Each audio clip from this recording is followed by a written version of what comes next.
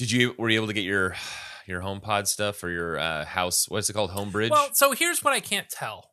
I can't tell if this is a plus or not, other than my internet being very intermittent in that a couple times a night it might just stop and reboot. And almost any time I go to look into it, almost guarantees that it's going to like reboot the router. And it doesn't even reboot the router. It just sort of like stops all traffic for about 3 minutes and then it resumes. And I couldn't figure out what it was. So I looked at the logs on the router and I saw 2 MAC addresses that were not on the list of connected devices. So I was like, okay, well, whatever it is, it's these 2 things, because it kept saying whatever the error code was, authentication error or something like that. So I was like, okay, something on my network either doesn't have the password anymore or something, but I don't know what these things are. So I found a website that you can search. I guess the first 6 characters of a MAC address usually are pretty standard for manufacturers. So you could like take the first 6 characters of your Nest thermostat, plug it into this MAC address finder, and it will tell you, oh, this is a Nest Labs item. And you're like, oh, right. All right, I guess that's kind of cool. So these 2 devices, I could not figure out what they were. And finally, one of my reboots, because I never saw them in the device list, one of my reboots of the router, they showed up. So I took screen grabs real quick. And it showed up as Intel computer and iPhone 8. And I was like, what the hell? I definitely don't have an iPhone 8 in the house. And I don't have, other than like my Mac, but my Mac is on the list of devices. There's no Intel products in the house. Unless but my smart TV has an entry that doesn't say Intel computer. You know what I mean? So I was like, what does it think this Intel thing is? And then I realized it's got to have something to do with the way that Homebridge works.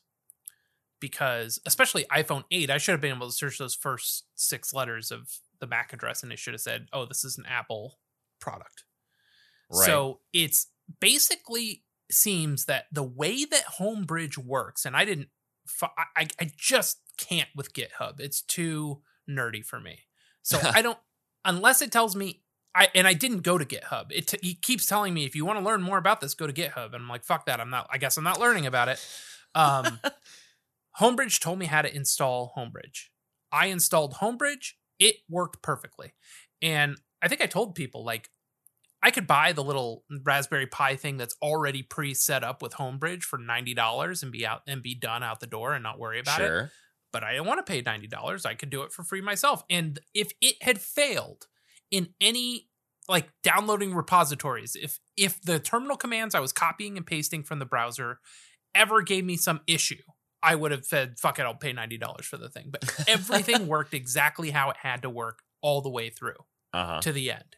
And the thing, here's where I say, I can't tell if this is good or bad. Anytime I called up Siri to set the thermostat in the home, never told me she couldn't connect. And anytime I called up my front door, 100% always was able to see the front door and HomeKit. So from that standpoint, from a user standpoint, it always worked. Even if something on the back end was not working necessarily correctly, it's like that thing where I know something's wrong with the network and I'm going to go fix it. But Susie never would have told me, hey, this isn't working. You need to fix it. Because she never would have noticed. The thermostat was working and the front door was working. So I can't tell if that's good or bad. I mean, the bad part is that the network was randomly resetting. But the good part is, from a front end standpoint, there were no issues. So I can't. I don't know if that makes for a good product or not. But I did notice if I logged into the Homebridge user interface, I could see that it was having some authentication issues with logging into both Ring and Google's servers. So I'm not sure what that's about, but. Well, I mean, it sounds like you've done your due diligence in trying to figure it out. And I hate that stuff. Technical stuff just happens and you can't figure it out. I mean, in your scenario, I mean, I guess it's like partially working. So it's like half right. Yes, I'm so glad you did it. This is Jimmy Eat Pod.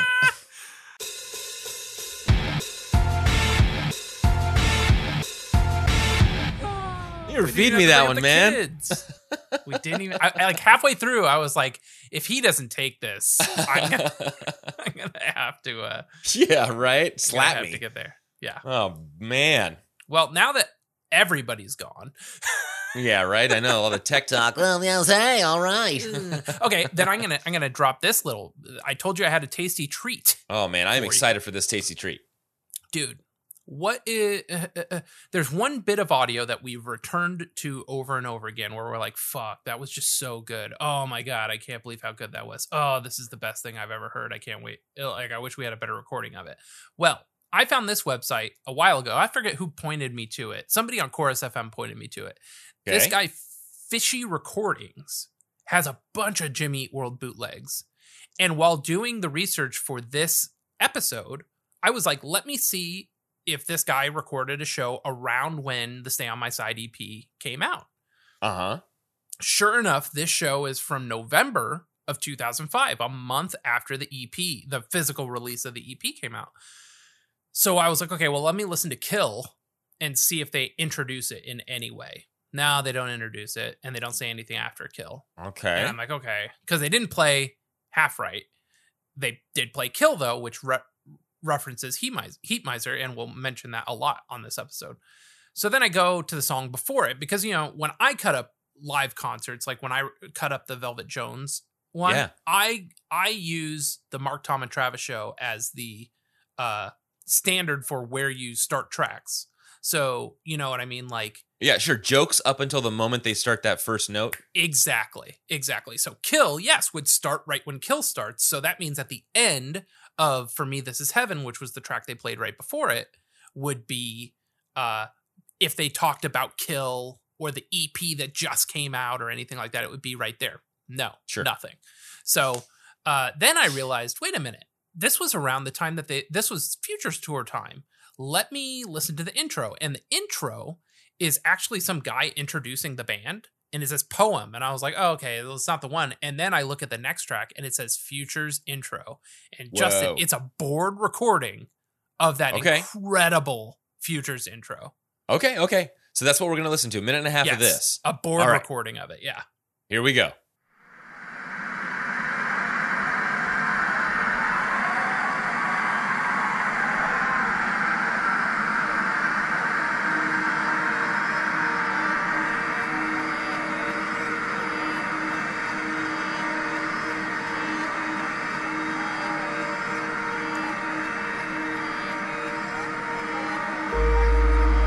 Oh, man.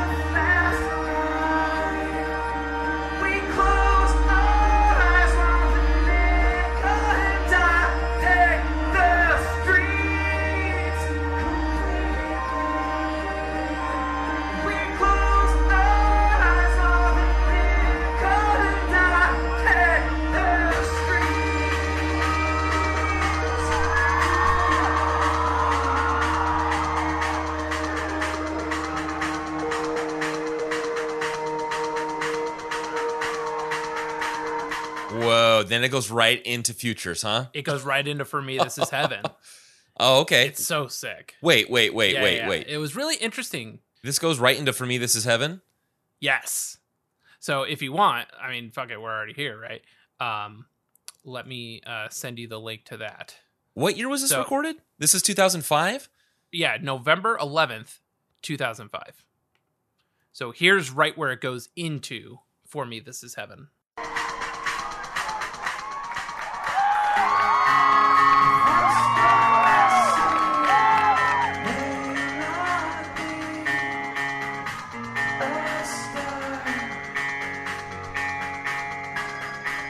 We can't do a thing but wait, so let's wait for a moon. Oh, man. mean, the Future's It's so good. the Future's 10th anniversary tour. That's how they introduced Futures, wasn't it? It sounded so familiar. The way that Maybe. they Let's did see that. if this guy did Future's 10th anniversary tour. No. He No? only has Okay. recordings up to October 2010. Okay, that intro Yeah. sounds so familiar to me. I mean, I know we might have heard it in a couple of Well, other so episodes, they but- did the teaser that they did for the Phoenix sessions, for the Futures Phoenix sessions, used that piano riff. And everyone was losing their shit when the trailer came out because they're like, "Oh my god, that's what they did for the Futures Right. tour." But I'm trying to remember what they did for the Futures anniversary tour. If they opened the show that way, if then they went, but yeah, I just don't know off the top of my head. Right. And it- Yeah, it's been a while. Yeah, go back to the Futures episode and Yeah, right. second, so last week was New Religion, 2 weeks ago was New Religion, and I guess we, as of recording, it was just this past Friday that New Religion came out, right? Yep. Today's Tuesday the 4th. May the 4th be with us all 2 weeks ago after this episode came out. So only 4 days ago did our New Religion episode come out, where we learned of this show at Tower Records on Sunset in October of 97 that maybe Jimmy Eat World played, maybe they didn't. Nothing on Setlist FM that proved that they did, except for this article that mentioned them, right? Well, Correct. Damon from Phoenix TX, who was River Phoenix at the time, literally just yesterday, Monday the 3rd, posted that he has a recording of them, video recording of that show, and confirmed that Jimmy Eat World played. Now, I don't know if Jimmy Eat World is on this video, if only River Phoenix's set is on this video. But he happened to post a big box of tapes that he had, one of which was this Duran Duran show. And how insane is that? I know, right? The timing is It's- mind-boggling. I wouldn't even have, well, I wouldn't have looked at his thing if the guy from Homegrown that we were talking to on Reddit Right. hadn't Right. tipped me off and said, "Hey, Damon just posted this thing about the show. I'm going to see if I can get a copy of it." And so I go to Damon's page, and then there's the tape that says Duran Duran tribute Sitting show. right there. Right column. Yeah, third one down. Duran So Duran weird. tribute show, Duran October 12th, Duran. 1997. So yeah, all kinds of craziness. So hopefully that surfaces, because I implored Damon to release the tape, and he liked every post that I did. I shared the story and begged him to release it. I commented twice.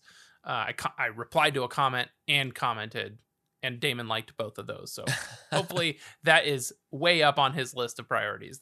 Yeah. Well, yes, one can only hope.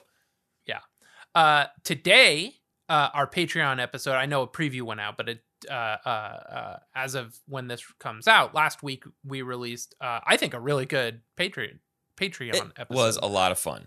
The INF Jimmy Pod episode with Kimberly from the Discord, and that was really fun, and I hope everybody can check that out. And also, in doing the research for this song today, I found an old archive of all of the videos that Jimmy Eat World used to host on their site. So I downloaded everything in the Whoa. event that these ever got pulled. And so that's a bunch of media we'll be able to dig through soon. Blogs, blog posts, videos, all this stuff. It's great. I'm very excited to dig through it. And was that in like somebody's private possession? No, it was on the archive? Wayback Machine. Okay, Wayback All right. Machine. Just had to look at the right dates. perfect. Because I think the in my research tab, I'm linking to like a 2001 version of their website, because they had a discography page where they had the blurbs. Sure. But for some reason today, I was like, well, let me go to the 2005 version of the website and see what they said about the EP release for Stay on My Side Tonight. And the website had a complete full redesign, had a full blog that Jim and Zach would post to, and a bunch of video content, behind the scenes stuff, interviews. It's great. So I'm very excited to dig into that stuff. Sick. So here we are. Anything else for housekeeping? No, man. I got nothing else. Sick. Half Right from the Stay on My Side Tonight EP, track 4 of 5, produced by Jimmy Eat World and Arn Van Peetjem. Did you look up Arn Van Peachum at all? I did not. Me neither. Let's look up his names. Oh, that's Styrofoam. Oh, Arn that's Van- the additional. Yeah, so The additional, interesting. I wonder why his name was attached to this song in particular, unless I was reading the liner notes incorrect. Oh, you'll see also later that the liner notes are all over the place on this EP. I pulled a big blurb that I'm going to read from Stitches and Grooves about the liner notes to this album. So it very could be that Arn, maybe the two tracks that were not produced by Jimmy Eat World and Mark Trombino were Jimmy Eat World and Arn Van Peachum, respectively. Is that what Yeah. So Half Right was recorded at Unit 2, the release date of September 13, 2005, digitally, and October 4th, 2005 on CD. And then January 8th, 2016 was a vinyl repress. Writing credits, this blew my mind. I was today years old when I realized that Elliott Smith was in Heat Miser. Oh, yeah? Dude. And I went back. I finally got Phrase Find working again. And I go through our archive just to see what anybody's ever said about Heat Miser. You continuously said Elliott Smith when you would mention Heat Miser. And I thought you were just giving a general sense of how the song sounded. Literally today years old when I realized Elliott Smith. It never sunk in, huh? So Neil Gust and Elliott Smith of Yes. Heat Miser wrote this song. There is a Heat Miser version of the song, obviously, and there is an Elliott Smith solo version of the song. I figure we'll probably listen to. Jim singing it. I didn't get as far as the label or the duration. Notable high note, G4. Notable low note, E3. And I had no information that they ever played it. I was trying to find something, but I did not see that they ever played it live. I guess there was one article, but I felt like it was just somebody trying to fill space that said, Jimmy Eat World known to play Half Right, and they even recorded it for their Stay On My Side Tonight EP, but I couldn't find any proof that they ever played it live. And so that's what I have in terms of stats of the song. Shall we look at lyrics? Sure. So just to give like a timeline of when these versions came out, Heat Miser's version came out in 1995. We have this Jimmy Eat World version in 2005. And then the Elliott Smith on the New Moon album, the posthumous release, was 2007 because he did pass away in 2004. Oh, I thought it was 2003 for some reason. Do I have it down as 2003? Have I messed this up? Let's see. You are absolutely right. It is. He passed away in October of 2003. So you are right. We're talking about Elliott Smith. For some reason, I knew people in high school that were into Elliott Smith, and I felt like they were into him because he had passed away. Like I thought Elliott Smith had always been dead. Like I just never knew of him as a living artist. Like he just always was and always was dead. So I don't know I don't know how I ever put that together. Like, even I feel like we knew about The Wall in Silver Lake, that he had taken his, the Figure 8 album released April 18th, 2000, when I was in high school. I guess we just always knew about that the Elliott Smith Wall, and it's still the Elliott Smith Wall. It's become this like de facto memorial for him. But yeah, it's just kind of a trip, isn't it? Yeah, and what's your relationship with Elliott Smith? All right, so I listened to the girl that I was dating at the time. She got me into a different genre of music. So I'm into Jimmy Eat World at the time. This is let's say early to mid 2000s that we were kind of like friends and dating. And so I was listening to Jimmy Eat World at that time. That's when I got into Futures. And she was introducing me into like David Gray. And of course, there's the punk rock bands that she had introduced me to. I can't remember exactly how I came across it. But I was searching. I want to say it was probably on peer-to-peer, like listening to music. And somehow I came across Elliott Smith. And again, this was after he had passed away. This is probably 2005. So he had passed away a couple of years ago. And I came across the song, and I had to look this up, Say Yes. And it's a very, very short song. It's only about almost 2.5 minutes. I'll play a little bit right here. But this is the first Elliott Smith song that I had experienced. I'm in love with the world through the eyes of a girl who's still around the morning after. We broke up a month ago and I grew up. I didn't know I'd be around the morning after. This is like something Zach Braff would pick up, and put on. Totally. I went and searched my Garden library State. to see if I had any Elliott Smith in my library. Never. This is great. I love it. Yeah. This also sounds like Rivers, though, a little bit. Does it, right? And there's a lot. I guess there's a lot of that that similarity in the sound that it fit in. So when I listened to him, I thought, oh, this is cool. I didn't really listen to a lot of his discography, but I had that song downloaded the MP3 and was listening to that one, and that was my first introduction to him. And I think a lot of that came out, like a lot of the other artists that really mentioned him came out after he had passed away because of their interaction with him. And yeah, I was looking up his past. I feel like with, Phoebe Bridgers cites him as a huge influence. Yeah. That's a good word. It's like influential, and it's more of the musician. Also because of his personality too. I was also listening to Ben Folds a lot. So I was listening to after Ben Folds 5. I think everyone heard Brick, but when he was doing Ben Folds and he had Rock in the Suburbs, and then the follow up with Songs for Silverman. Those are my two favorite albums of Ben Folds. And there's a song on that Songs for Silverman album titled "Late," which is actually it's like a direct reference to Elliott Smith and his relationship. And there's a line in there, I think it's the second verse, when he starts off and the drums come in and he says, "Elliott, man, you played a fine guitar and some dirty basketball. The songs you wrote got me through a lot. Just want to tell you that." And it's a cool song. It's not, it doesn't it's very obvious that it's about Elliott Smith. And I was searching for it and just to find what Ben Folds was saying about it now. And I came across this blog, So Flawed and Drunk and Perfect Still, from 2017, I believe this post was made.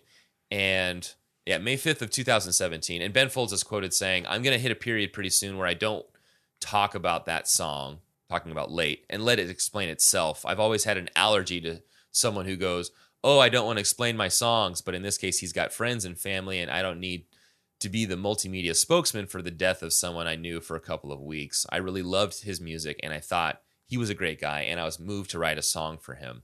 There's like those two camps. There's the people that got into him early and knew Elliott Smith when he was in Heatmiser and when he did his solo stuff, and even before that when he was just a budding artist. And then there's the ones I think that you and I got into him where he's this, it's like this prolific thing that we miss. songsmith. Like he's just exactly. Like, he's like Bob Dylan. Like they're not real Yeah. people. Like Right. And check this out, just to be like, you can hear, and the cool thing, and I'll probably mention this as we go through the episode, you listen to Heatmiser, and there's a comment on, gosh, I'm already going through all this stuff. There is a comment on the video. If you go to Plainclothes Man, which is the most popular song or the most listened to song on Mike City Sons, their 1995 album, from Xenomorph LV426, and they say, "I was afraid Heatmiser wouldn't be any good compared to Elliott's solo work. Glad to be wrong." It's so true. You listen to Heatmiser, you listen to Elliott Smith. It's just an added band. There's just a drummer and a bassist that come in there, and it's still Elliott Smith. But check this out. I went on to Elliott Smith's, the Wikipedia page for him, and this is a sample of Elliott Smith's Condor Avenue from Roman Candle, 1994, reported to have been written when he was around 17 years old, showing Smith's early songwriting style and lo-fi sound. Check this out. Like cards slip past the two rhythmic quiet two lights burning.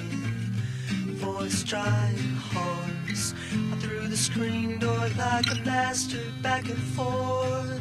The chimes fell over each other. I fell into my knees. So, you could tell, for somebody so young to have figured out their sound that early and kept it all the way that's not through fair, to man. 2003, right?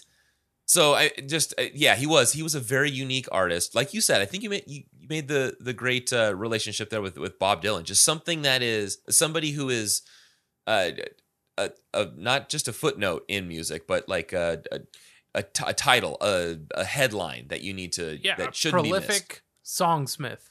Yes, yeah.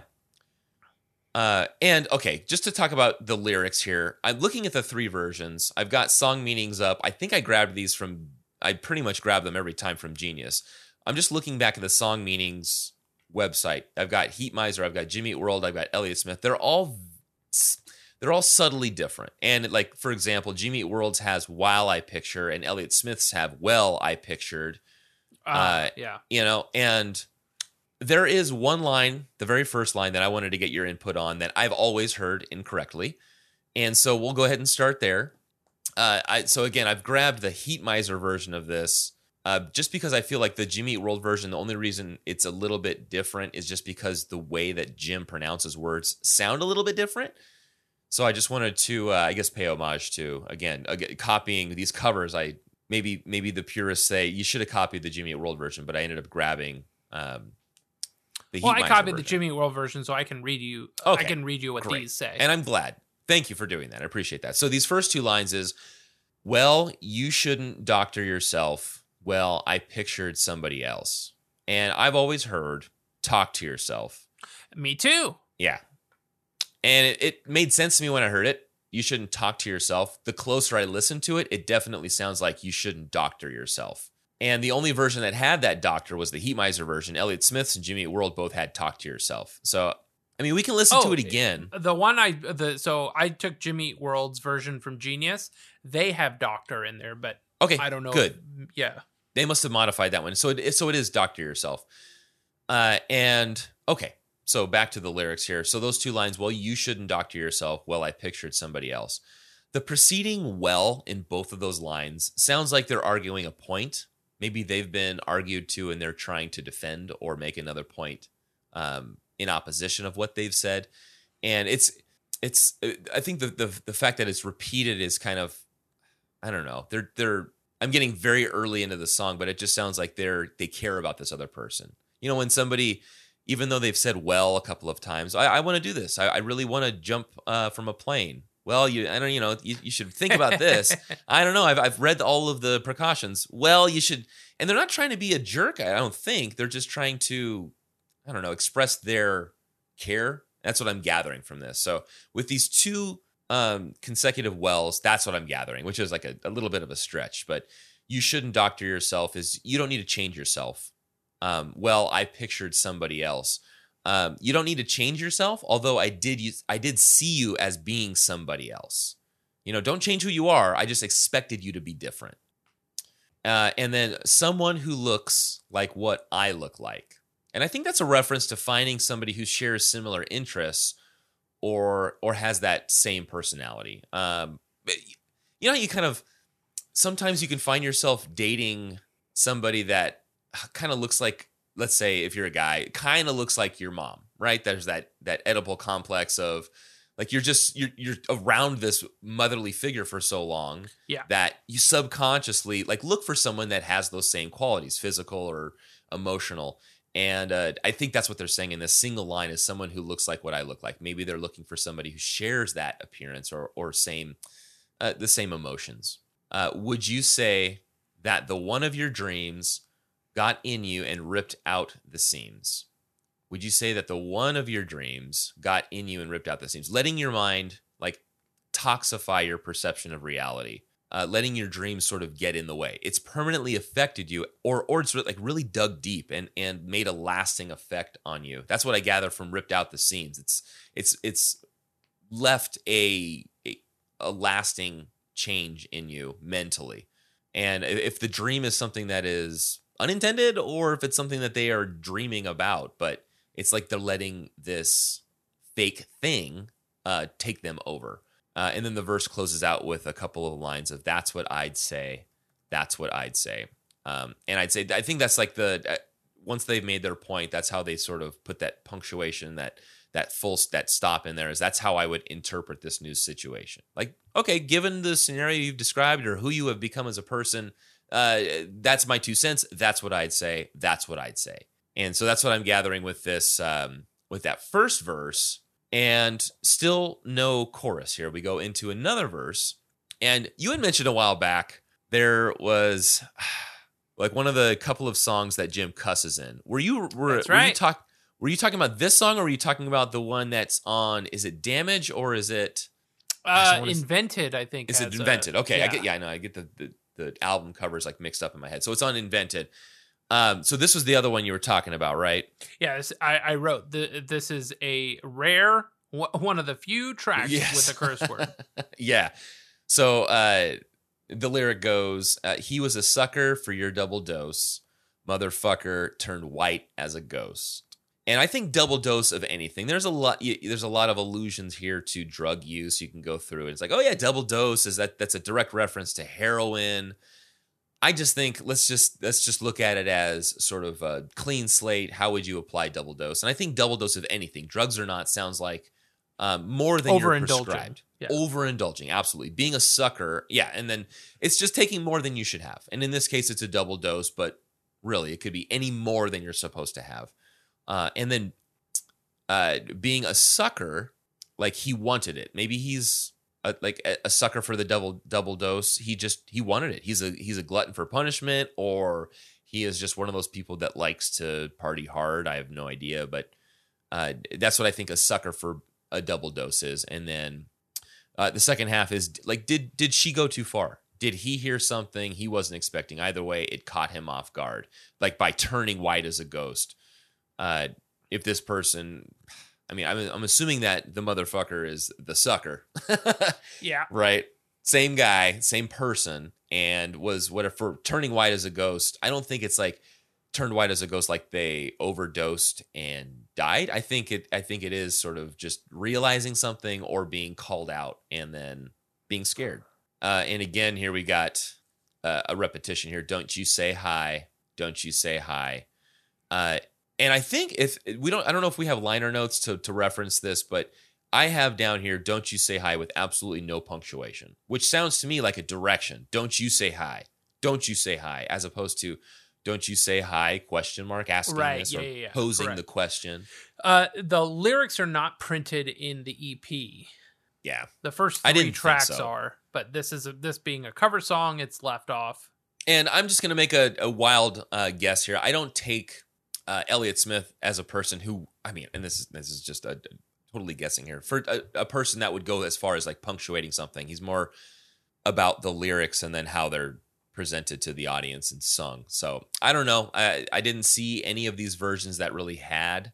I guess the Heat Miser version does have a question mark in there, so perhaps it could be. I mean, I don't have the liner notes for the Heat Miser version in front of me. I don't know if you could bring those up, but I didn't see any I'll pull them up. punctuation. We'll see if they exist anywhere. Okay. And then I'll go ahead and continue. So the second half of this verse is, with your broken sink for a face in a head that just takes up space. That's a tough one to interpret, but I feel like maybe this person abused this other, maybe let's just say it's a guy and girl relationship. Did he maybe abuse her, not even physically, but maybe emotionally, in a head that just takes up space? Maybe he said that she's dumb. But I think the broken sink for a face is, I don't know if it's necessarily like going as far as hitting somebody, pushing them down, injuring them on a sink. I just think a broken sink is kind of like useless. You can't really do much with the broken sink, right? And he's not half right. He's not half right. So replacing that's what I'd say twice is now he's not half right. He's not half right. We have the mention of the track here for the first time. And let me go back to a comment that was posed in Elliott Smith's song meanings page from Destiny Protect Me from the World on November 20th of 2010. Bear with me as I read this. This song is a sterling example of Smith's adherence to a philosophy of optimism, first pioneered by Germanic polymath Gottfried Leibniz. In this song, Smith enumerates a litany of seemingly less than ideal situations that a lesser student of idealist philosophy would describe as wrong, or perhaps half wrong. Smith, however, uses the Panglossian term half right to indicate that although seemingly wrong, we live in the best of all possible worlds, and such situations are necessary in order for fuller benefit elsewhere. That's a lot of big words. And what I gathered from it, what I liked about it, and this person did actually mention this up at the early part, I think half right is looking at it like a glass half full, half empty. And that's just an analogy for describing somebody looking at it from a pessimistic point of view or an optimistic. Yeah. And I think that he's not half right. I think the half right mention is about optimism, and maybe by saying he's not half right, then he's not right. He's not even half right. He's Right. just the opposite end of this. So he's not like 51% right, which would technically be correct. He is on the exact opposite spectrum, 0 to 1% right. And this broken up part that is not necessarily even a chorus, it's just on its own. It's already half past and it won't last. And I think half past is a reference to time, either on the clock or just a figurative reference where they've gone past the middle and are coming back around the other side. And there's no sense in turning back. Once you've gone to, right past the 31 minutes, it's like, why go back in reverse? So maybe, and they're saying this is in reference to the relationship that they've had, this tumultuous relationship. It's just, that won't last. It's already half past. We've gone too far in this. I'm not gonna be able to repair myself. We're not gonna be able to repair ourselves as a couple. It won't last. It's going to fall apart, which is cool. I don't have that listed as a chorus. Nothing. It's just No, yeah, same. I don't know what that would be, but it's beautiful. And then you have verse 3 here. This last bit, which has it has some elements of Jimmy Eat World, which I do enjoy. This it's the last couple of lines here, but this starts out with, "I was sticking up for my friend when there's nothing much to defend." I think now it's that moment where they're talking to themselves, trying to talk some sense, but it sounds like this other party has already made their mind up. So I've said my piece. I've given them my 2 cents, and it's up to them now to make this decision. And they go on to say, it's a lost fight. It's a lost fight. And he can see where it's going to end up, and it's not worth fighting any longer. We've gone half past, the middle of this clock. We've gone 51% here. It's a lost fight. I'm not going to fight this anymore, because when I talk to you on the phone, well, it's just like being alone. And he can say all he wants to, but it falls on deaf ears. And this is, let me just take one step forward before I take the step back. Then it goes, it's not half right. It's not half right. This isn't fair to be treated like this. I think that's like saying, it's not fair. I hear Veruca Salt kind of saying that, but by saying, not fair. It's not fair, by saying it's not half right is just referencing the entire situation. Yeah. So now take a step back. This is the line. And this is a segue into what information you have. This is the line that is referenced in Kill, right? Yep. Okay. So finally got a chance to see this. And we've listened to the song, and You want to jump 130 into Kill and play the... yeah, let's do it, man. So I'm going to go into Kill Jimmy. All right, here we go. I pick up, put down the phone, like your favorite Heat Miser song goes. It's just like being alone. Oh my God. Okay. All right. A lot of things are happening now, David. I'm getting. It's my favorite album. That's one of my favorite lines when he's just that emphatic. That oh God, we have got to get on Kill. I know it's on deck. But okay, so just to take myself down a notch, and well, it's just like being alone, like your favorite Heat Miser song. So that's the line. And pick up and and down the phone. Yes, you're right. Yeah, pick up, put down the phone. You're absolutely right.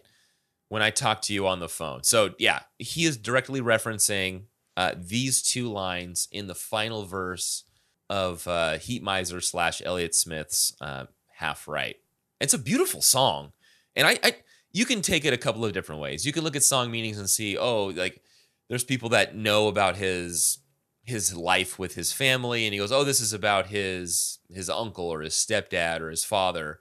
It's somebody in his family that is causing this. You could also take a look at it, and how I perceive this is like, could this be somebody in an abusive relationship who is considering going back, and this is the perspective of the person trying to make them aware of what they're doing, but falls on deaf ears. So, but again, these are beautiful lyrics, and he is an amazing songwriter, that Elliott Smith. So now that you're in Kill, Why don't you Yes. jump to 26 seconds in Kill? And it's not this Elliott Smith song, but we might as well talk, or not this Heat Miser song, but there's another Heat Miser reference in Kill around 26 seconds. Here we go.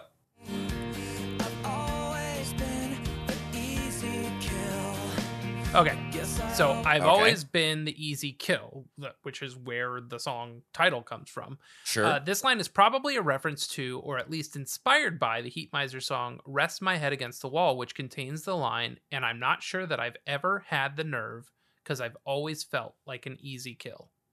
So that's pretty rad. I never Wow. realized that was another Heat Miser reference. But I'm glad you pointed that out. So that was the second one you had mentioned. I thought it was Yeah. just that single one. Nope. And I got that from Song Meanings, or not Song Meanings, but from Genius. Genius. The Kill entry on Genius. So when we do the Kill episode, I'm sure we'll cover this again. But since we're doing a Heat Miser cover, might as well go into a little bit of Kill. And Yeah. There it is. And real Yes. since we're talking, we're listening to songs right now, and let me take a step back. One big difference, and this is going to come up, I'm sure, in the community section when we listen to what, or at least when we read what people have to say about this track. There's a lot of similarities sonically with this, and Yes. right. Very straightforward for Jimmy Eat Right. World. However, one thing that I like about Jimmy Eat World's version is I'm going to play this right now is the first few seconds here, and I'm going to crank this just a little Yeah, bit. the so you can wind. hear it. The wind and the waves, man. I Yeah, think it's man. waves. Yeah. Sets the mood. Oh my gosh.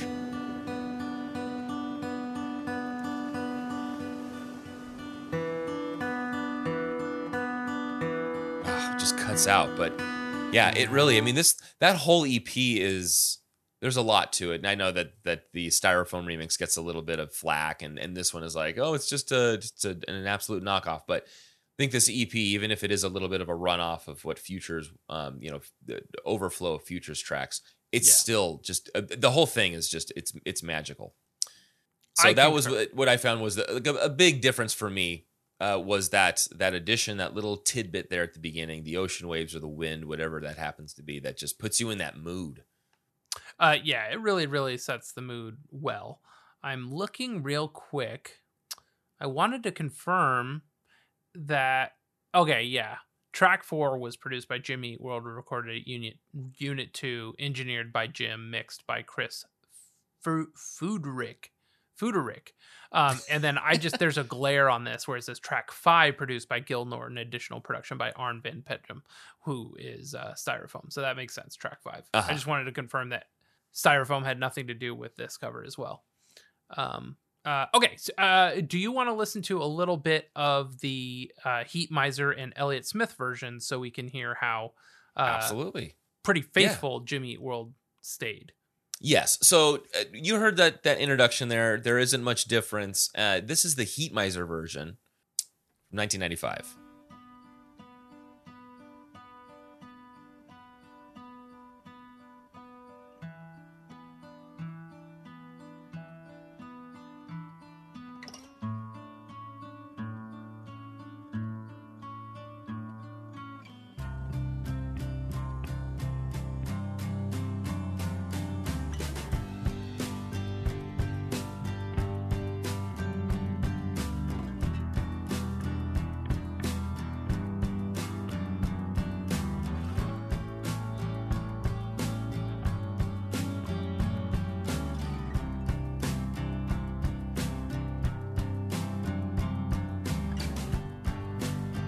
Well, you shouldn't doctor yourself.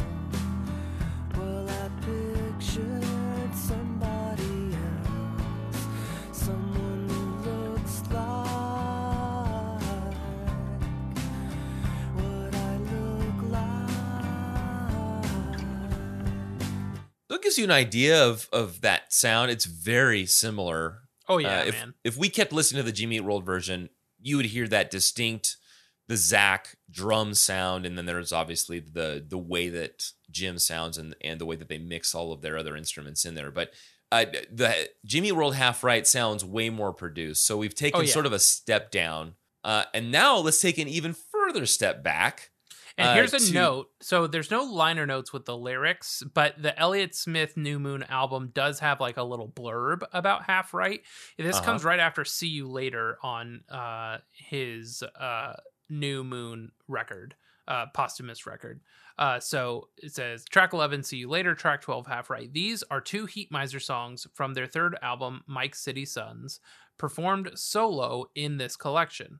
From the Rob Jones local show sessions, See You Later was released on the Air Check cassette on Rob's label, Jealous Butcher.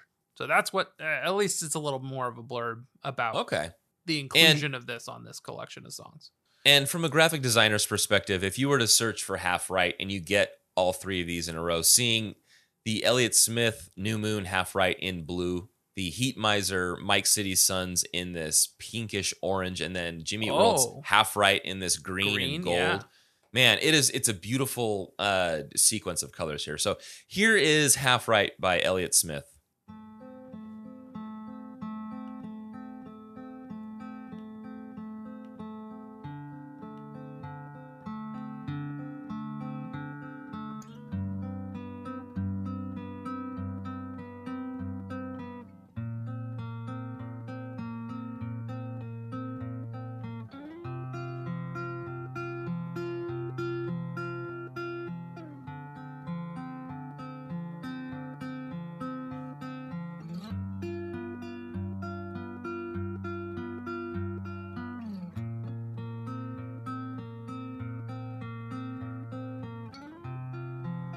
You shouldn't doctor yourself. Well, I pictured somebody else, someone that looks like what I look like. Would you say that the one of your dreams got in you and ripped out the seams? That's what I'd say. That's what I'd say. Now, again, I haven't listened to a lot of his catalog, but his voice sounds so subdued, and it sounds like he's holding it back, but that's just that unique Elliott Smith sound that he achieves. Yeah, he could have a whole band behind him. Yeah, I'm definitely going to dig in. I added his essentials to my library to sort of dig in a little bit. It's very Night Drivey, this music. Oh, absolutely. One thing I noticed looking at the Mike City Sons while I was looking for liner notes and stuff, Half Right is on the record track list on Discogs entries, but if you look at the back of the record, Half Right is not listed on the track list. So I don't know if it's technically a secret track or if it's kind of always played back to back with See You Later, which is the last listed track on Mike City Sons. But what's weird is if you look at the back of the Mike City Sons album, it would be more symmetrical if they did include Half Right, because Eagle Eye is track 6, and then there's only 5 tracks on the second column. So I don't know. Right. I think you're right. I came across something like that, and it must have been on the wiki for Mike City Sons, because if you look at it, it does actually maybe say... that makes sense, yeah. It says Half Right hidden track. Yeah, there, Half Right hidden track, yep. Yeah. So that must have been where we had seen it. Maybe we just kind of passed by it. But yeah, you're right. Hidden track is the right term for that one. Wasn't supposed to be listed. There it is. Look at that. It's not there. Man, that reminds me of... gosh, I can't even think of it. There's definitely like one 311 album with... gosh, I think it's Fat Chance at the end of this. And it's not necessarily a hidden song, but I always loved that. Gosh, and I want to say Weezer did it. But when you have that track where the song cuts out and you don't hear your CD changer changing and you just kind of hear it, you look over and it's still tracking. And it's like, what is it? What's it doing? Is it gonna cut? But no, and then it goes into another song. And it's almost like that first time you hear it, you go, there's a secret song on this, hidden track. Yeah. I think that's such a cool feeling. 311 have one that shit? Did you just say this? I was looking at something. I did. Did they? But did they have one where you had to go back? Where did you go back? You had to rewind the first track to find a hidden track. Oh, no, I don't know about that one. I always thought that was 311. A buddy of mine was saying it. So when you had mentioned 311, yeah, the secret track that I always think of is, I forget if it's Sticks and Stones or Catalyst or something, but at the end of one of the Newfound Glory records, after the last track, there's like a big silence, and then you can hear them whispering like, "Somebody's in the house." That's really good. Those are the days, man, when you just put a CD on and just walk away, and then Yep. Man, Shit. those were the days. Now it's like you see everything. It's like just link me to share with me the album, and I will add it to my queue. Yep. You can see everything. Yeah. I wish somebody would figure out a way. I mean, I guess I think we talked about that when we hit it in the source code. We hid the original episode 0 in the source code. That's like all you can do for secret tracks now. Right. But then after you find it, then you just add it to your library, and there it is. Okay, so it's in B minor, this song. 10A is the Camelot, and 441 duration, 90 BPM. Those are a little bit of the structure notes that I found. I thought it was cool that Jim engineered the track. They did it at Unit 2, but he's I always imagine just Jim in there like setting up microphones and getting drum sounds and all that stuff. What did I wrote about Chris Fuderick, the guy who mixed it. He had 2 bands that he was listed in on Discogs, Headset and Moderns. And I think I plan to go find some of his tracks, but we're already playing a bunch of Elliott Smith on this episode, so you can search out, and we're going to come back to some Stay on My Side Tonight stuff, so we'll probably dig into his stuff again. Consequence.net did that dissection of all of their albums with their album art and what makes those albums special and all this stuff. And we'll probably talk about this on the Kill episode, but when they're talking about futures, they talk about what makes it quintessentially Jimmy, and it has lots of small ideas. They wrote here, which is a reference to a Jimmy song. Fittingly, Kill directly references Half Right, a hidden track from Elliott Smith's early band Heat Miser's 1996 album Mike City Sons. And this Consequence.net article is not that old. So people still bringing it up every now and again. I have a really long, but I think full of great information, Stitches and Grooves blog post about the vinyl release of this. So the only outstanding Jimmy Eat World release to not get pressed to vinyl finally saw the light of day in early 2016. The Stay on My Side Tonight EP was repressed on 150-gram black vinyl and comes with an insert and download card. The only reason I made mention of this record being 150-gram is because the hype sticker on the perforated poly bag the 12-inch EP comes sealed in makes mention of it. All copies come with a download card. No word on pressing info, but expected to be in the thousands because it's a major label release.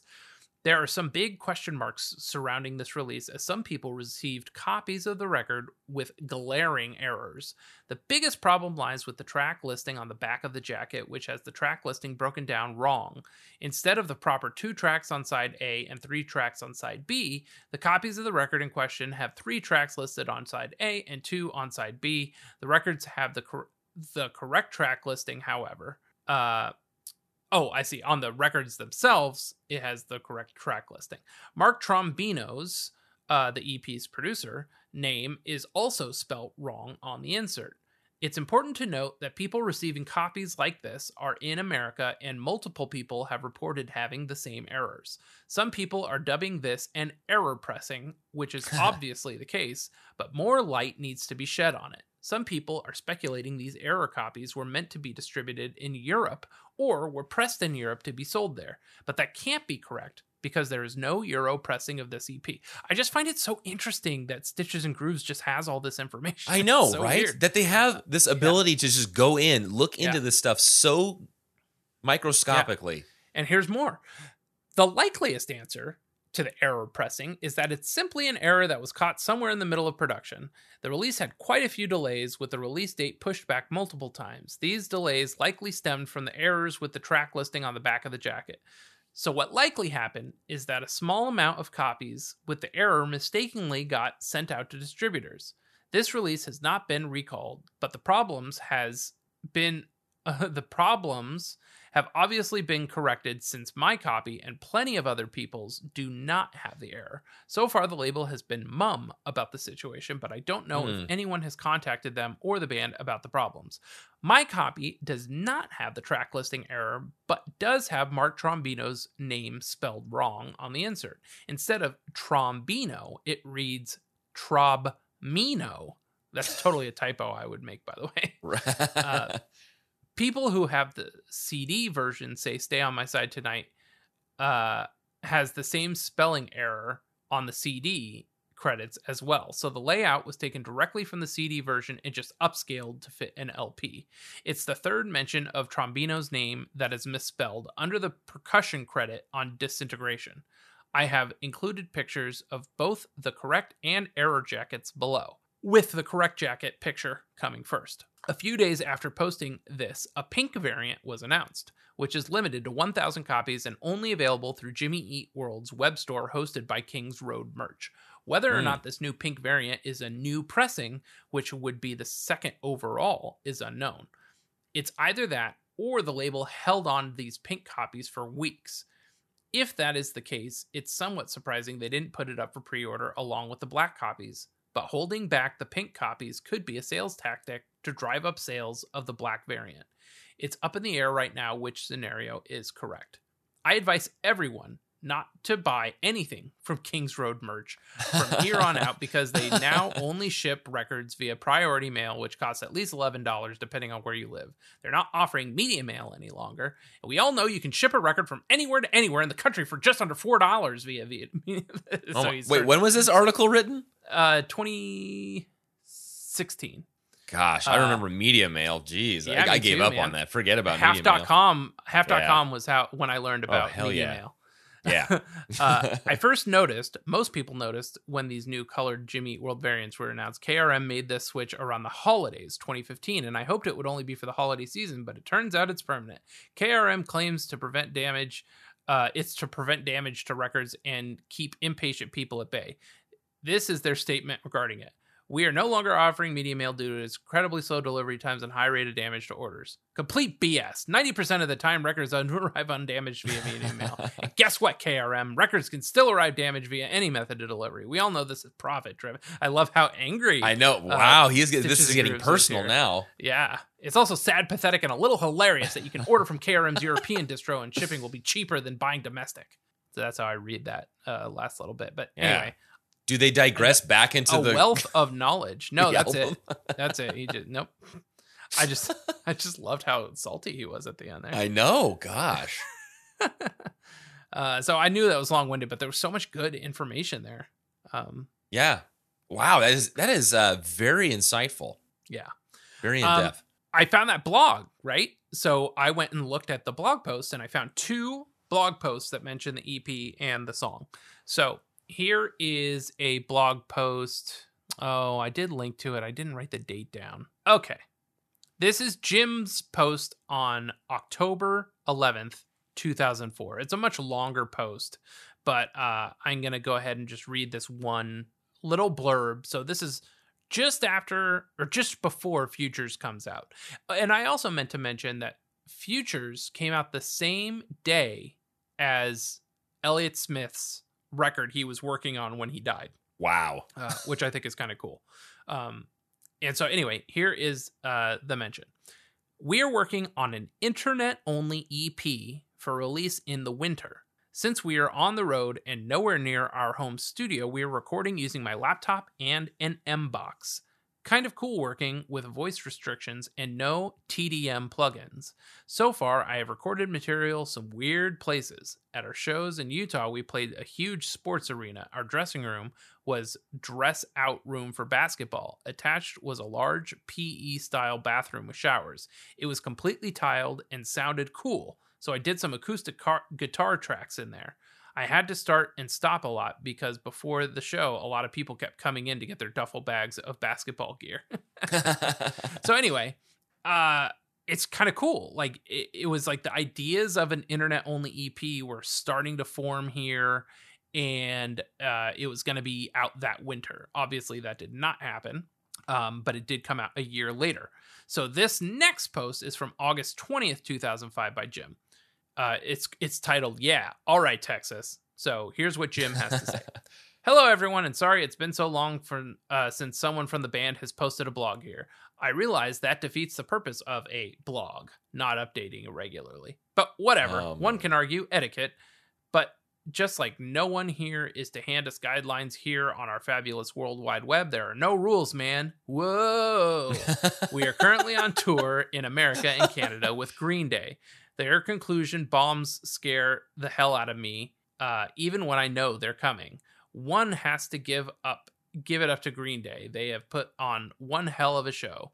Kids, you can bring your parents. Everyone drops the F-bomb sometimes, but usually at these bigger places, there's a parent waiting place where mom can read her book and chill. Also, FYI, we are putting out a new EP. It will be available on iTunes first. Then it will be released in physical form on October 4th, I think. The EP will have 3 new songs, a cover of Heat Miser's Half Right, and a remix of our Futures song, Drugs Are Me, courtesy of Styrofoam. We are proud of the songs and our extended work on them. See you on the road." So that is Jim's blog post from 2005. Here it is. Futures came out the same day as Elliott Smith's posthumous record, From a Basement on a Hill. That's what I have for track notes. Anything else track note wise that you can think of?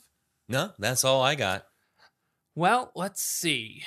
I've got do we want to do community before we start listening to more stuff? Well, what do you got to listen to? Well, I have let's see. I have 1, 2, 3 covers. I have 2 rave DJs, and then a remix and another thing. Well, let's just jump through. Let's jump through community because there wasn't a ton of good content that I came across. Sure. So this guy Everardo Chiava on the Facebook group had this interesting post from March of 2020. "For those lazy guitar players like me, I just discovered Half Right can be played with capo on the 7th fret and a guitar detuned." D, I assume you mean drop D. Right. But like, what? I guess. Detuned. So I don't know how to play this song, but if you want to drop D your guitar and throw the capo on the 7, although if you're putting the capo on the 7, you're just moving your hands up a whole set of strings and then just playing it an octave higher, right?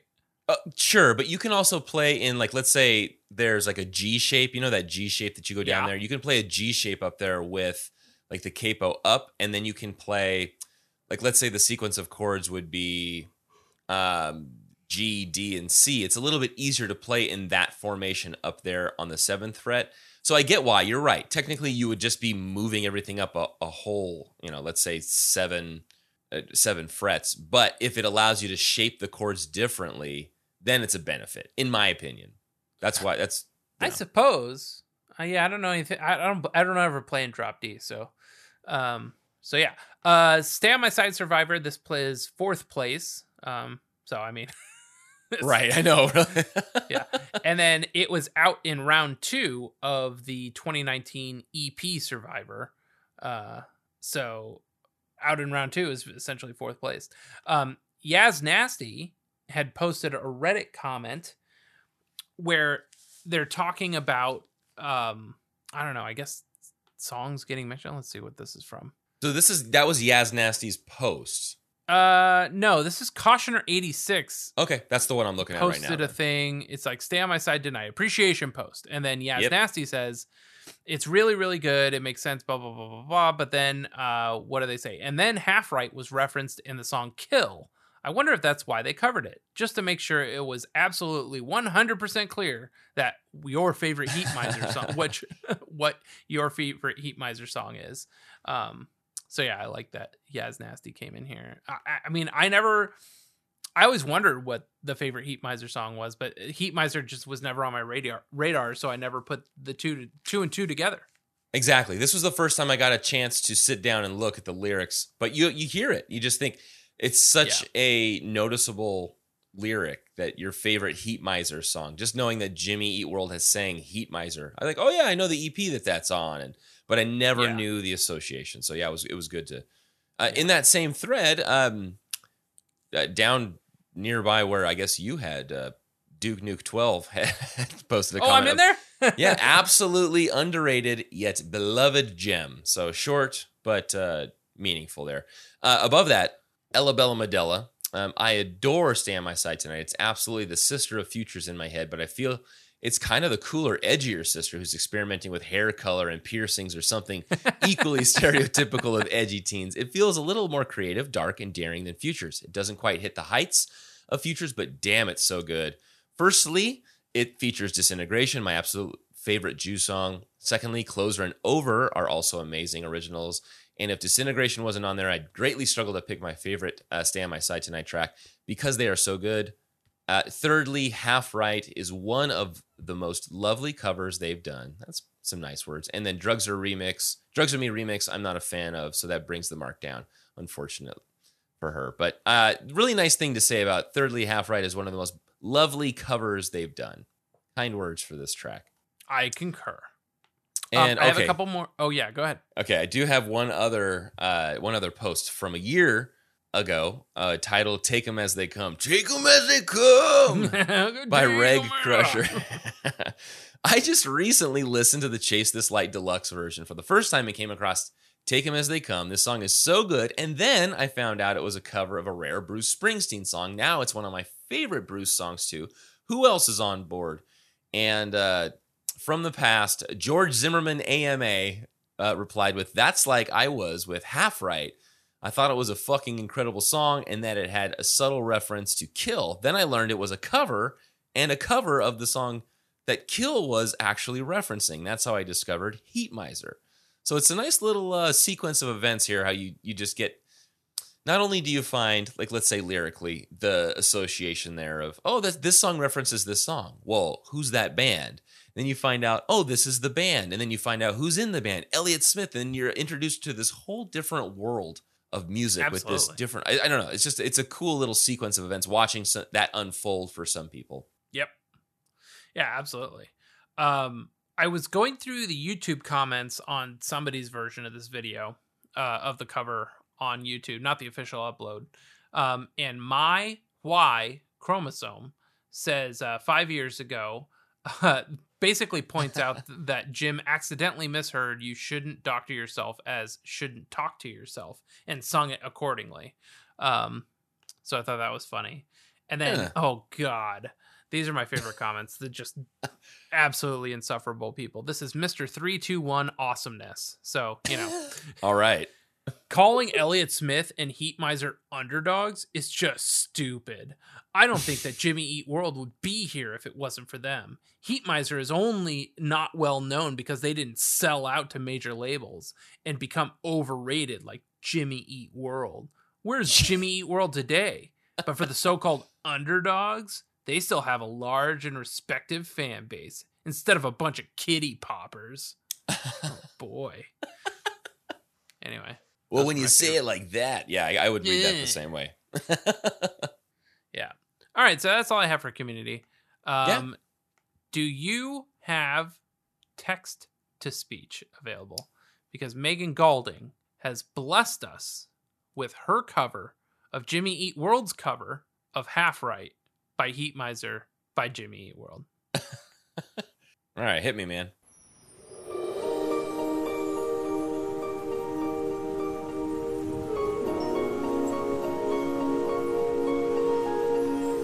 Well, you shouldn't doctor yourself. Well, I pictured somebody else. Someone who looks like what I look like. Would you say that the one of your dreams got in you and ripped out the seams? That's what I'd say. That's what I'd say. He was a sucker for your double dose. Motherfucker turned white as a ghost. Don't you say hi. Don't you say hi. With your broken like, sink for a face. Like a self-help tape. In a head that just takes up space. He's not half right. He's not half right. It's already half past, and it won't last. I was sticking up for my friend. When there's nothing much to defend. It's a lost fight. It's a lost fight. Pause when I talk to you on the phone. Well, it's just like being alone. It's not half right. It's not It's half so right. abrupt. She's so abrupt, that man called it. Yeah. Motherfucker. Motherfucker, turn what is a ghost? That was good.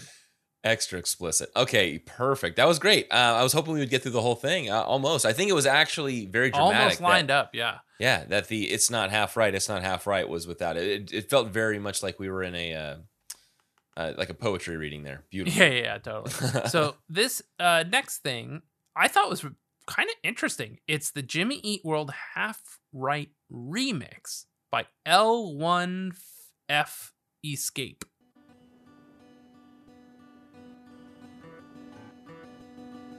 Ooh.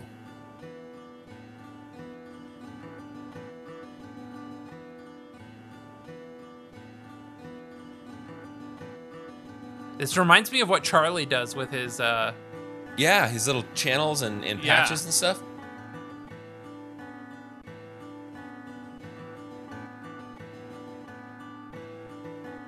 Taking a little bit out of the styrofoam book here. Yeah, totally. I'm gonna skip forward about halfway because it looks like it does something. Oh, shit. yeah. Woo!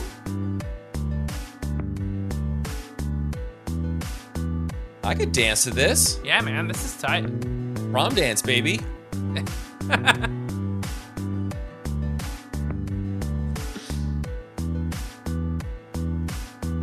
Wow. So yeah, I really dug that, man. And that's what I have for those.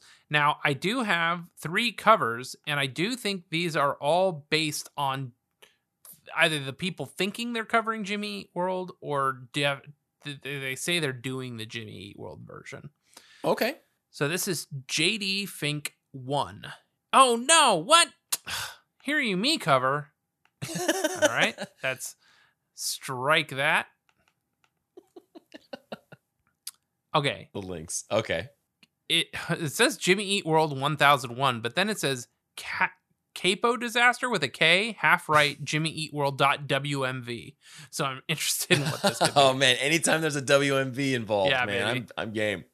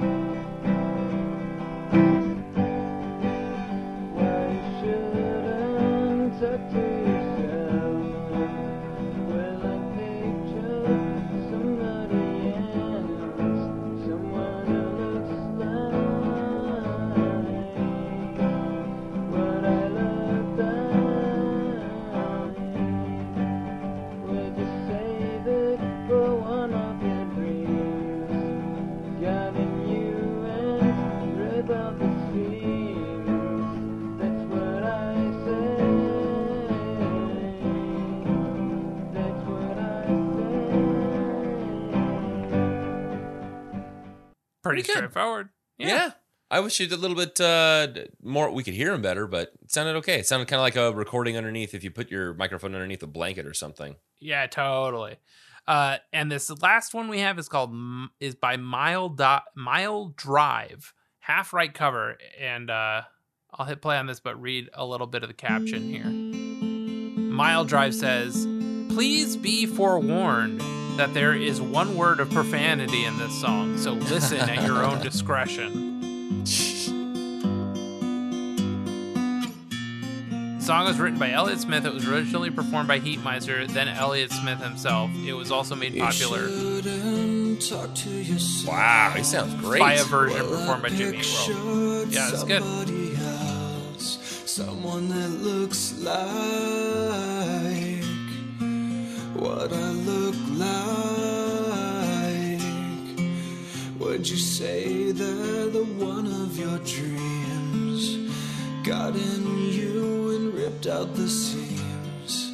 That's what I'd say. that's what I'd say. Man, Mile Drive rules. Yeah, this sounds like the stripped down version of like a late '90s, early 2000s, like one of those alternative rockers. I Breaking see it that for down, sure. like not singing out. Like this guy could probably really belt out, but he's just taking it down a notch, stripped. Yeah. I think this part would be fun to play too. It'd be a good finger exercise Yeah. for finger picking for sure. Yeah, that's tight. I've got Okay. a few covers here. Sick. Let's hear 'em. Okay, all right. So the first one I have is Blue Deputy, and my notes here are nice harmony. She harmonizes with herself, and then she's a strummer. Sick.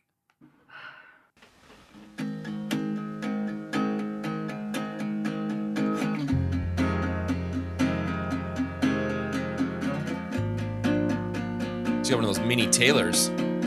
Yeah, man. Well, you shouldn't doctor yourself. Well, picture somebody else, someone that looks like what I look like. Sigh. Yeah, there's that harmony. Say that the one of your dreams got in you and ripped out the seams. That's what I'd say. That's what I'd say.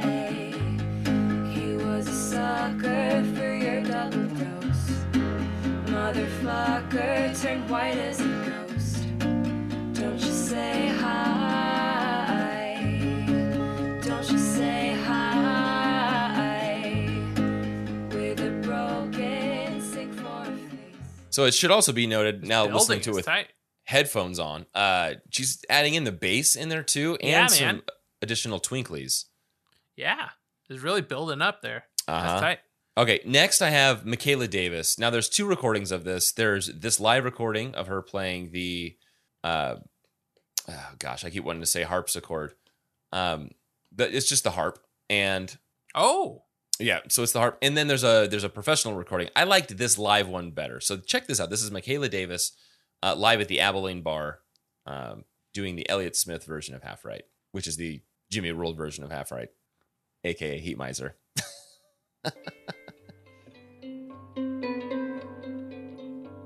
Wow.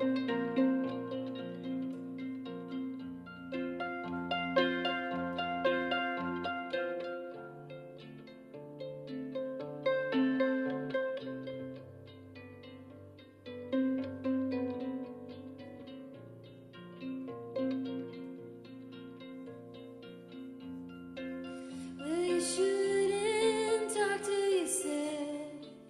Well, I picture somebody else, someone that looks like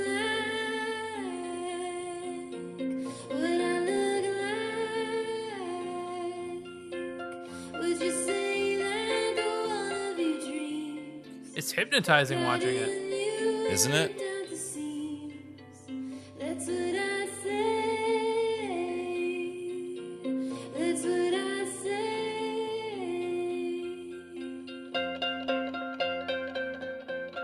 Very expressive. Yeah, man. Looks heavy as hell too. I'm surprised at the range that the harp has. Like, those low notes are super bassy. Yeah. He was a sucker for your double dose. Motherfucker turned white as a ghost. Don't you say hi. Don't you say hi. Michaela, that was beautiful. I'm gonna get to everyone Jeez, yeah, playing saying the motherfucker. I've got to.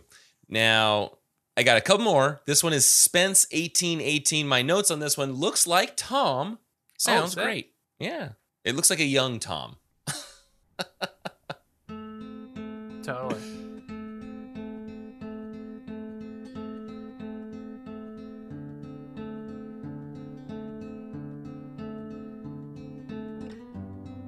Well, it looks like he's playing. I just don't hear anything. Oh, it's coming out of just the right channel. That's probably why. Oh. It sounds beautiful, David. I love it. I love some of the choices he's made here. Right? Look at the fingering technique here. He's got a really strong pinky.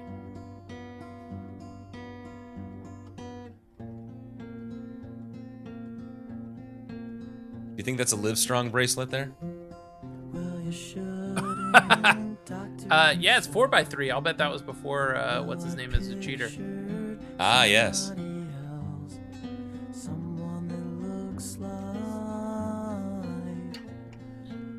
He actually sounds like, I know that you might be missing out because it's just in that single channel, but he sounds a lot like Elliott Smith. So when you do the live or the re-listen of this episode, be sure and check Spence 1818. He is sounding great here. That's what I'd say. That's what I'd say. Okay, there we have that. And the last one I have, I don't know how you wanted to do this. I do have a piano cover.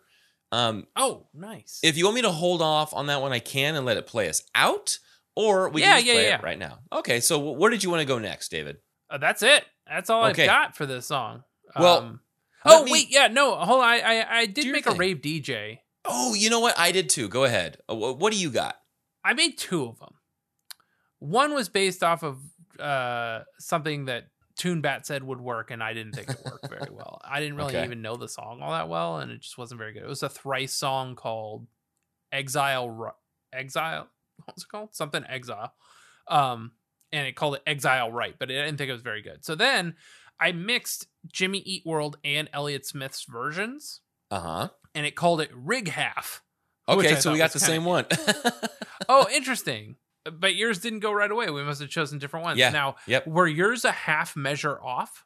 At the beginning, I think, no. I want to say the beginning was okay, and then it cuts to where it's a half measure off, and it just becomes like a dissonant toward the end. Yeah, it made me wonder if that, like a ocean wind at the beginning, gave it just a little bit more where it thought the one was not where the one was or something. Huh. So go ahead and play your rig half. Okay, here's my rig half. Probably the same. Yeah. Ah, the waves, baby. Pacific Ocean coastline. Yeah, I thought it would be cooler to hear these together, and they would be more harmonious, but they kind of Right. like are all over each other. Yeah.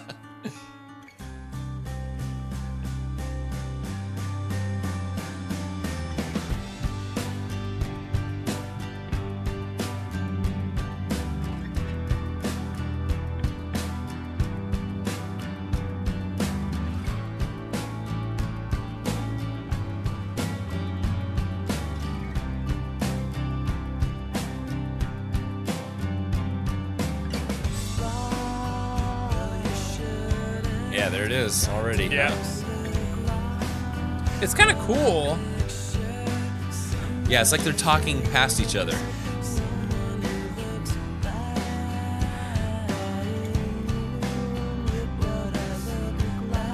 It's like row, row, row your boat.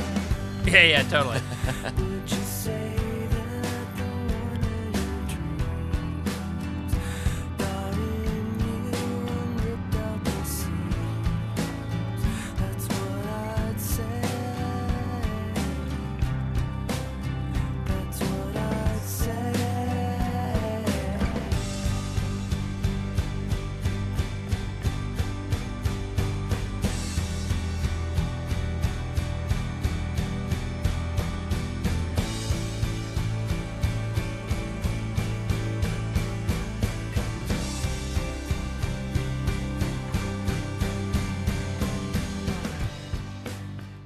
Pretty good. I think yours was actually better than mine. Mine was more all over itself. Yeah, so I'm glad we played yours. Okay, good. All right, let's hear this piano cover and we can talk about final thoughts. Okay, here we go. This is Christopher O'Reilly. With their Chris O'Reilly. Auto Parts.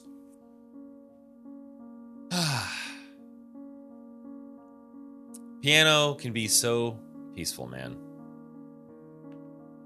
So this is from the album Home to Oblivion, an Elliott Smith tribute by Christopher O'Reilly. Oh, wow. He did a whole record of piano Yeah. covers then, huh? Yep. That's awesome. Yeah. Does he sing? Or is it just Nope. all Just all it's piano. Tight. I love it. Yeah. Well, this is the perfect thing to play us out. Justin, what are your Yes. final thoughts on Half Right by Heat Miser, by Elliott Smith, by Jimmy Eat World? I don't care that it's almost a direct copy of it. I think they're being true to Elliott Smith in this case, as opposed to being true to Jimmy Eat World, the band.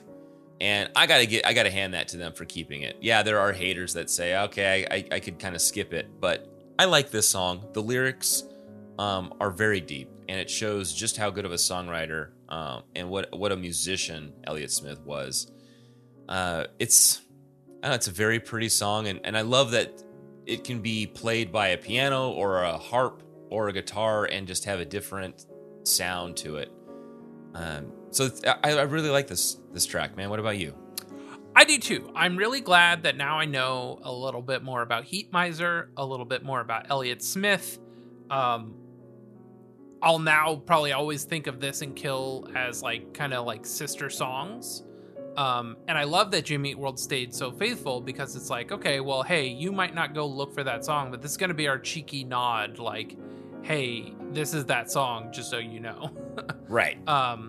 And so I thought that was really cool. And maybe one day we'll get Jimmy Eat World covering the other Heat Miser song that they reference on Kill. Yeah, man. And I did want to say, I did reach out to Zach, as I am wont to do, and asked him if he had any fun memories regarding recording this Half Right cover. And his answer was, not really, sorry. I saw that come up on my phone. Hey, at least he got back to us. Yeah, man. Glad I checked right before we finished recording this. So, Elliott Smith, he came to an early demise, only 34 years old when he had passed. And I guess what's kind of crazy is he was 34 in 2003, and he'd be like 52 or 3 this year. So kind of crazy. Like he was younger than us when he passed, and now he'd be like an age I can't even fathom yet. Yeah, right. Now 50s. Yeah, that's kind of crazy. So, just remember to take care of yourself and be excellent to each other, everyone. And party on, dudes.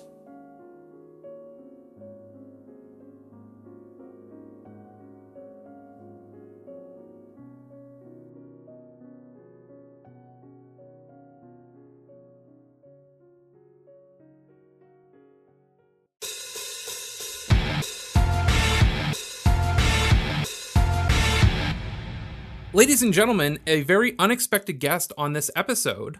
Over on the Facebook group, there was a bit of a, I guess, kerfuffle that we'll hear about. And at the heart of that is our guest, Leah. Leah, pleasure to have you on the pod. Thank you for coming on. How are you? I'm great. Thank you for having me. Absolutely. So before we get into that, let's talk about Jimmy Eat World. Yes. What is your relationship to the band? When did you get into them? All that type of stuff. Oh my goodness. So I'm 31. I actually didn't start listening to them until just a few years ago. I had a friend who was really, really into them. And I mean, like a diehard fan. And I had heard a few of their songs. I was a fan of their Futures album, but I've never seen them live. And I got a gig out here in Las Vegas working as a writer for an e-magazine. And the opportunity came up to go see Jimmy Eat World and then write up an article about them. So my friend, who's a diehard fan, is just over the moon excited. You have to see them live. You have to see them live. So really, I saw them live and I was just blown away. I was like, this is one of the most amazing bands I've ever seen. And now I started buying CDs. I started listening to everything that I could, and I became a huge fan. Awesome. That is really fun to hear, actually. Yeah. So, coming into the band with basically an entire wealth of content, Yes. as you sort of took it in, do you still find yourself drawn to Futures, or where do you land now as your sort of favorite tracks? Oh my gosh. Honestly, I think that's one of the most exciting things about finding Jimmy Eat World as a new band now. Or you know what I mean. Yeah. But I still like Futures. It was really hard for me to get into Clarity, unpopular opinion, until I saw them perform their live stream. Oh, good. So, yeah, so then it really clicked for me. I don't know why, but just hearing them live, it's very different for me. I listen to new stuff all the time. Right now, I'm really into the album Damage. I don't know why, if it's just like the place I'm in my life, but I kind of find that I find these new little gems all the time, and it's like discovering them all over again for the first time. That's it. That's really fun. I think you hit the nail on the head, especially coming in with so many versions of the band. There's like an album for every mood. And while I do think you're saying Clarity didn't click for you as an unpopular opinion, I don't think it's an unpopular, I don't know if take is the word. I think it didn't click for so many people. And you hear the band talk about how, they were pretty sure Clarity was just dead in the water. And then 7 or 8 years later, Jim finally realized, people are still talking about 2 records ago, like how important Clarity is. So I think it took a long time to click for most people. That's awesome. If you had to pick one favorite song, what would it be? Right? Oh my gosh, that's so hard. Right now. Only right now. Right now. And in 2 years, you'll listen to this and hate your answer anyway. So. Yeah. Right now, I'm listening to No Never off of Damage, like over and over again. Nice. All right, cool. That's my jam right now. Now, this episode is Half Right. Yes. And what are your impressions of the song Half Right off of the Stay on My Side Tonight EP? Well, for me, I really enjoy any covers that Jimmy Eat World does because they're so different than the actual song. So I'll be honest, I didn't know really too much about Half Right until just a few days ago. But I did listen to both versions. Now, listening to the Elliott Smith version, totally different songs, totally different vibes, 2 totally different songs if you were to listen to them and not know either artist. So that's one thing I really enjoy about any covers that Jimmy Eat World does. They don't really sound like covers.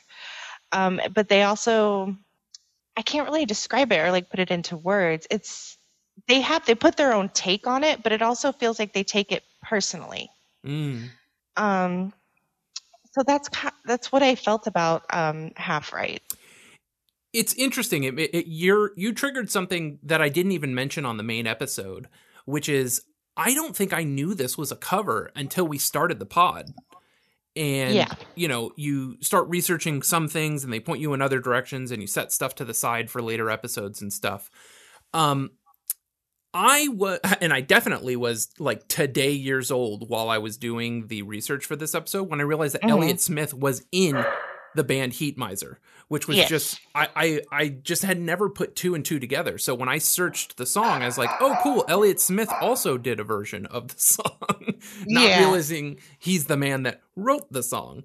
And so digging into those and then realizing that this is the song referenced on Kill, sort of brought it all full circle, and I just it just was something I had never considered. So it's haunting, right? Like it gives me like especially we were geeking out over the waves and the wind at the beginning of the track of the Jimmy Eat World version. It's so good, and the orchestra in the back. Yeah. We didn't even talk about that. Yeah. It's very, very beautiful. They're 2 totally, like if you listen to them separately, you take some time and you just listen to one and the other. They're 2 totally different songs. Yeah.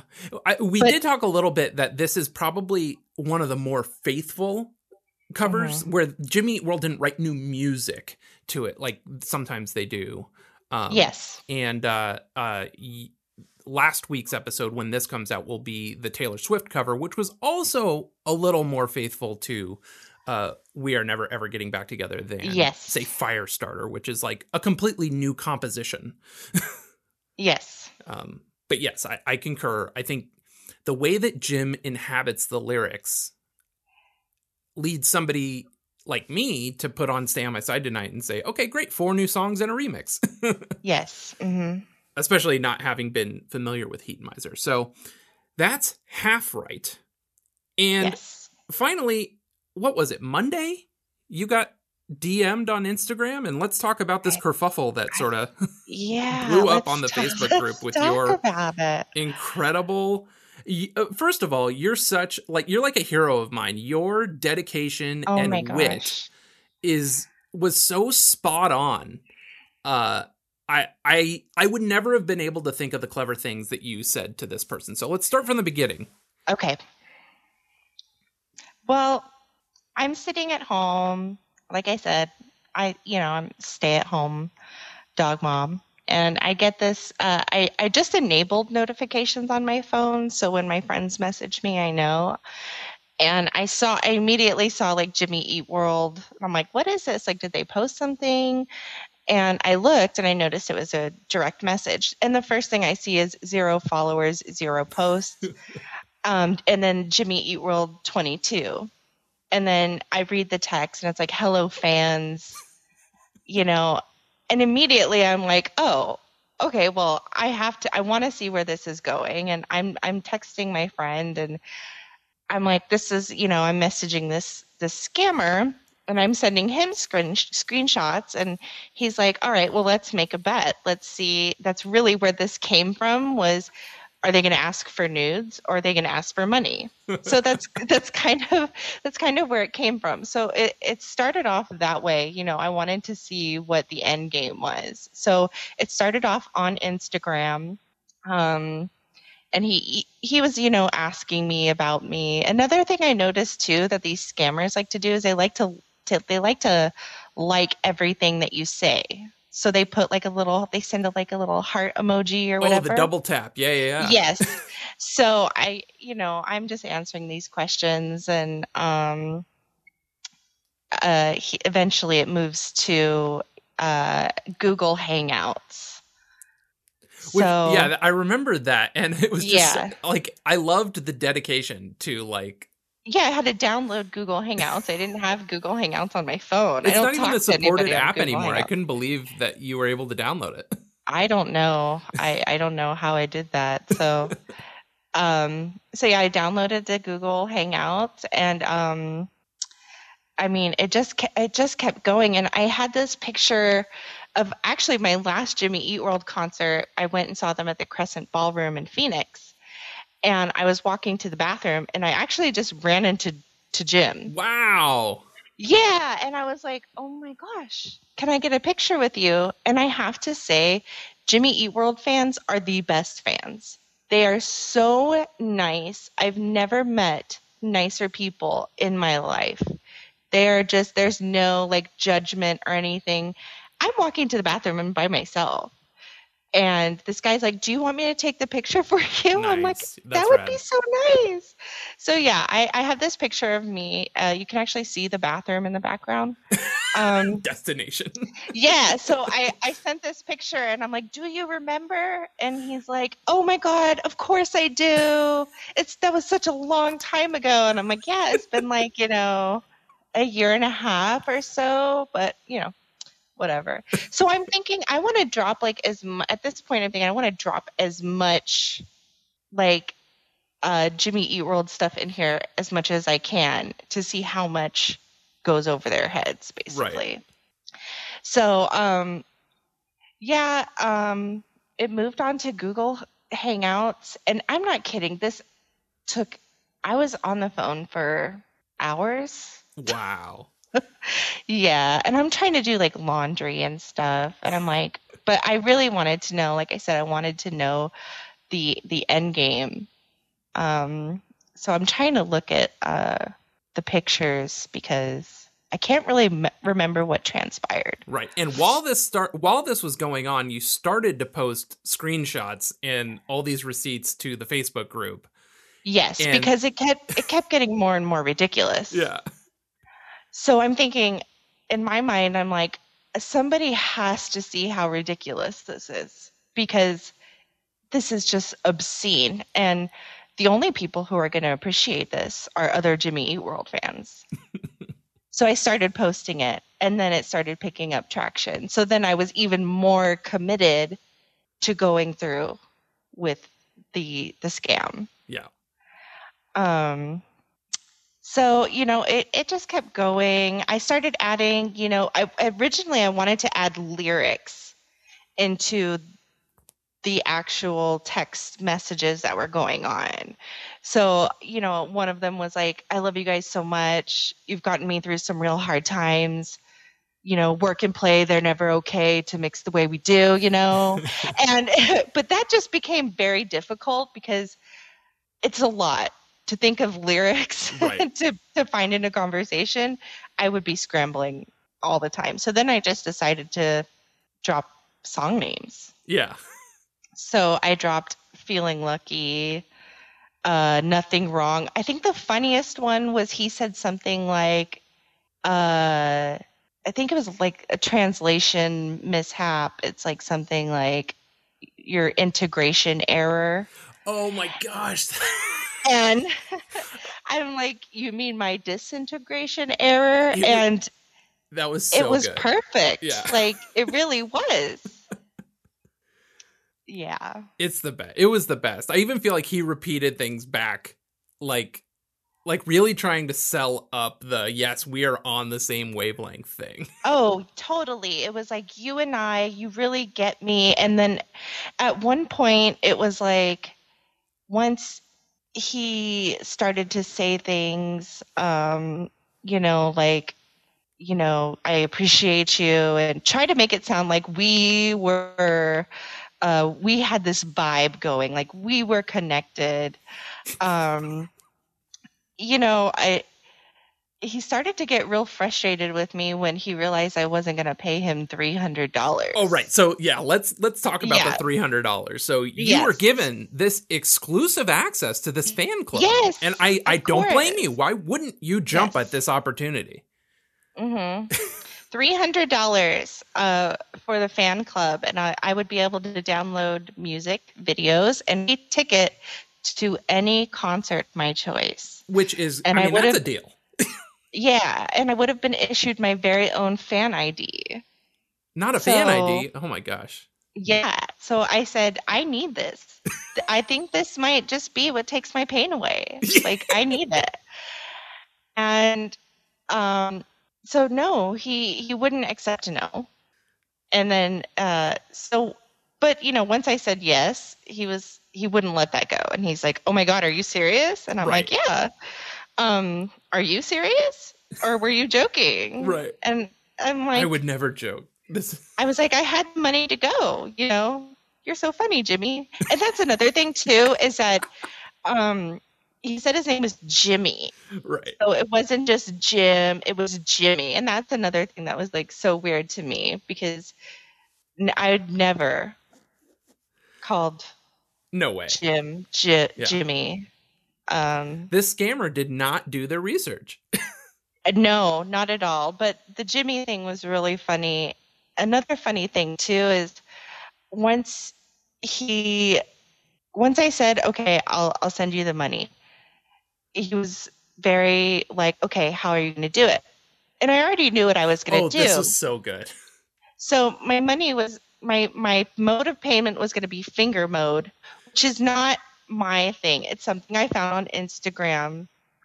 Okay, so I can't take credit for finger mode, but my husband, I have been waiting my entire life to do finger mode to somebody. So this is like a huge deal for me. I'm so ready. So I'm doing laundry, and I'm like, I need to put a Jimmy Eat World shirt on. So I went and grabbed a Jimmy Eat World shirt, and I took a picture of my middle finger, and I said, okay, I have my finger mode payment. And I sent him a picture of me flipping him off. And I said, congratulations, which is also a Jimmy Right. World one. So even though it kind of ended there, he was still very upset. And he was like, he was still doing the game. So I was able to get a Venmo address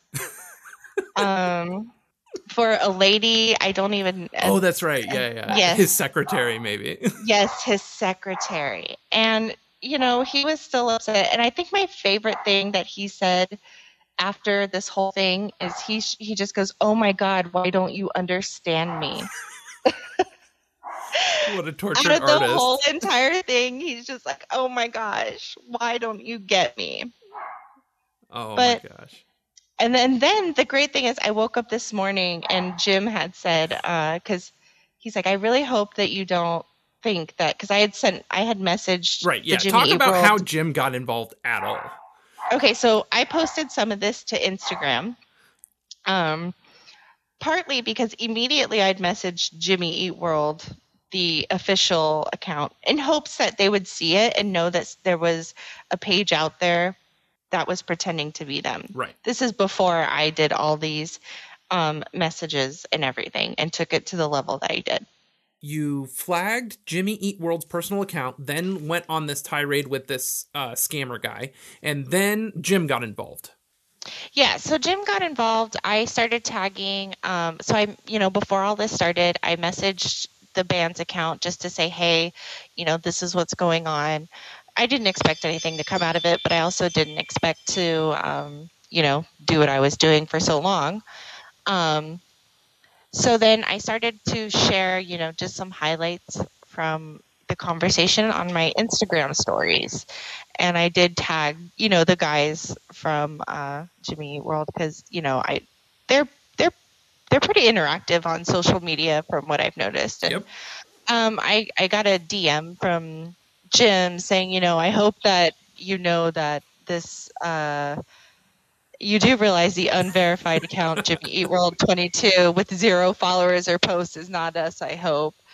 I do like your song title puns. They don't seem to get the joke though. So As a fan, did you sort of freak out that Jim is like DMing you about this now? I mean, honestly, not really, because my interactions with him, he's always just been like a super humble, nice dude. And I've actually commented on his post a few times and he's replied a few times. So I mean, I didn't feel special or anything because I just feel like they're interactive with their fans. So I was, I think he was a little irked that somebody was using their band and to scam people. I think he was a little ticked off. I'll bet, yeah. I also hope in the back of his mind he's like, this was the perfect person for this person to try to scam. It's I hope working out so well. Yeah, I hope so. And I hope, he didn't really say too much after that. I did send him the finger mode, like the conclusion. Yeah. And I wanted there to be some clarity with the situation that I was, see, that was not intentional, but I wanted there to be some resolution. And, he just laughed. He just sent me a message this morning and said, "Ha," and that's the end of it. That is how it it ended. So, well, I think that's really cool that he got involved at all. And I do too. Yeah, because that's outside of you commenting on his photo or something. You know what I mean? Like this was almost like a security threat, not a security threat, but you know what I mean? Like this is sort of beyond that. This is tier 2 level interaction. As far as I feel like in there's so many different layers to why I did it. One, how morally it's wrong to try to scam people, right? Like it's just not nice. 2, to try to take somebody else's talent and hard work and dedication and then try to make, $300 off of somebody who might just pay that. Yeah.